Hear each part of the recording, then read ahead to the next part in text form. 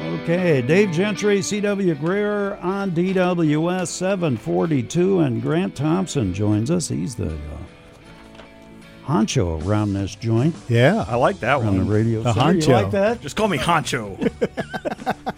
Just change my name to Honcho. Honcho Thompson. I like that. Well, no, just drop the Thompson. That doesn't. Just plain honcho. Honcho. I like that. That's awesome. Grant, tell me a little bit about, we've had you on before, but it's been quite a while.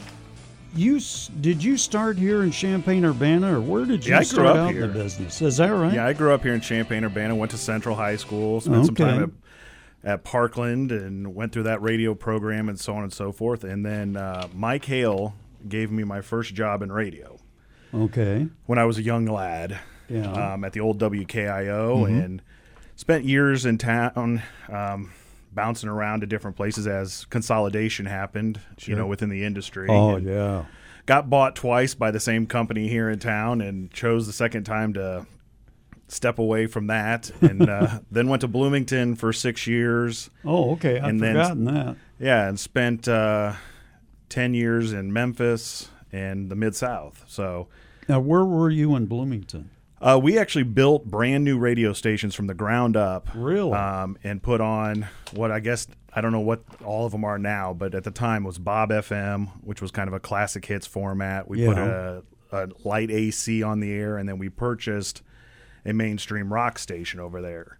And so, yeah, we literally went to the FCC, bought basically construction permits, and built them from the ground up and put completely brand new radio stations on the air for the first time in 2005. Okay. Now, I remember back when I first started in the business here, right around 1980, we had about a dozen stations here in town, if there were that many. Yeah, and we thought the market was totally saturated there. Yes. And boy, look at it now. How many stations are in this market now, Grant? Well, I was just talking to somebody about that the other day.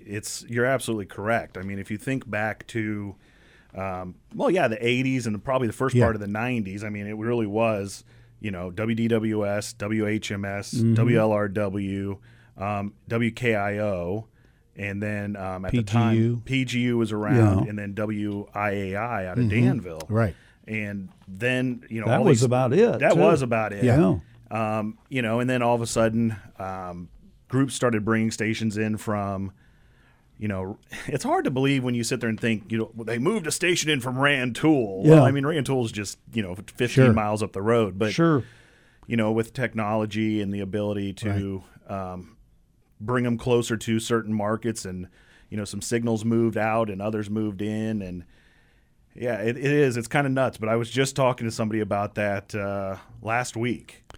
And it just seemed like everything was saturated back in those days. Right. Well, in '88, that's when I noticed the big change. I was working in this market, and then a Paxton station opened up, and they started penetrating the market. A Gibson City station opened up; it penetrated some. And of course, like you said, the Rantoul stations. Then one in Tuscola opened, and then there was one. And then there was one in Mahomet. Monticello. And Monticello. Yeah. And so by the time, like I started in this market, I was in Danville market, then came here in '84. By the time I left this market in 1990, it was like, from what you said, 6 maybe stations that were penetrating.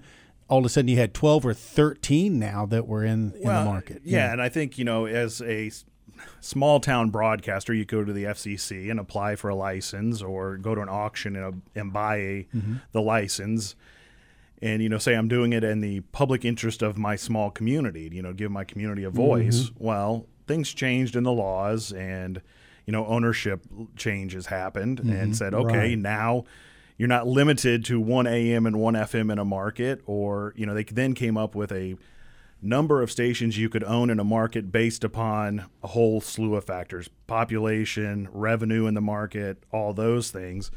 So those small town broadcasters, some of them made out pretty well when people showed up with stacks of cash and said, instead of serving just Monticello, let's serve all of East Central Illinois. Yep. Right. So, yeah. Yep. That is absolutely wild. I remember a U.S. senator was involved with a Yes. station over in Muhammad. That's right. Which ended up, I think it's one of Saga's stations It now. probably is. And you had Bill Brady, who Right. is running for statewide office again. He once had a radio station in Clinton. That's right. He had right. WHOW That's there right. in Sure Clinton, did. Yep. which is always, hey, politicians owning radio stations, bad idea. Not a good idea. All right. Now we'll continue this the next time we have you on, but I want to know, how did you get involved with wrestling? And how did you and CW acquire this much knowledge about wrestling? I'm just flabbergasted by this. My knowledge is kind of in waves, I guess, because I had a friend in college, guy named Eric Nichols, who actually worked here at one point, and then now actually works for Learfield, who we work with for Illinois sports. And he was uber fan. I mean, I would put him next to CW on that stuff. So he would get me involved in watching this stuff, and then I would fall off. And I'm now back on the downside of it. I let CW kind of keep me up to date. But then when I moved to Memphis, Memphis is like the mecca of wrestling. I did not know that till I heard you guys talking a couple of months ago. Yeah, and it was Jerry the King Lawler was a very good friend of the radio stations I worked for and was on air with us. Right. And he's quite honestly probably one of the most well-known wrestlers I would think of an era. Yep. And he would from my youth that actually lived in that area and had never left that area.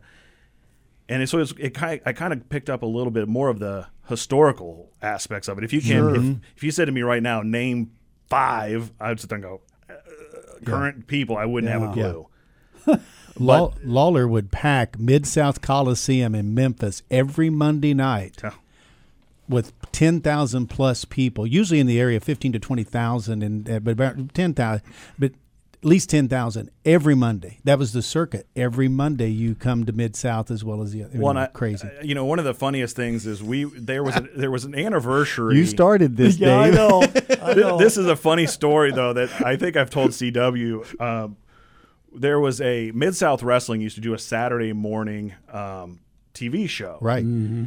And Dave Brown, who was a local television broadcaster there in Memphis, was the I guess play-by-play guy of wrestling. Yep.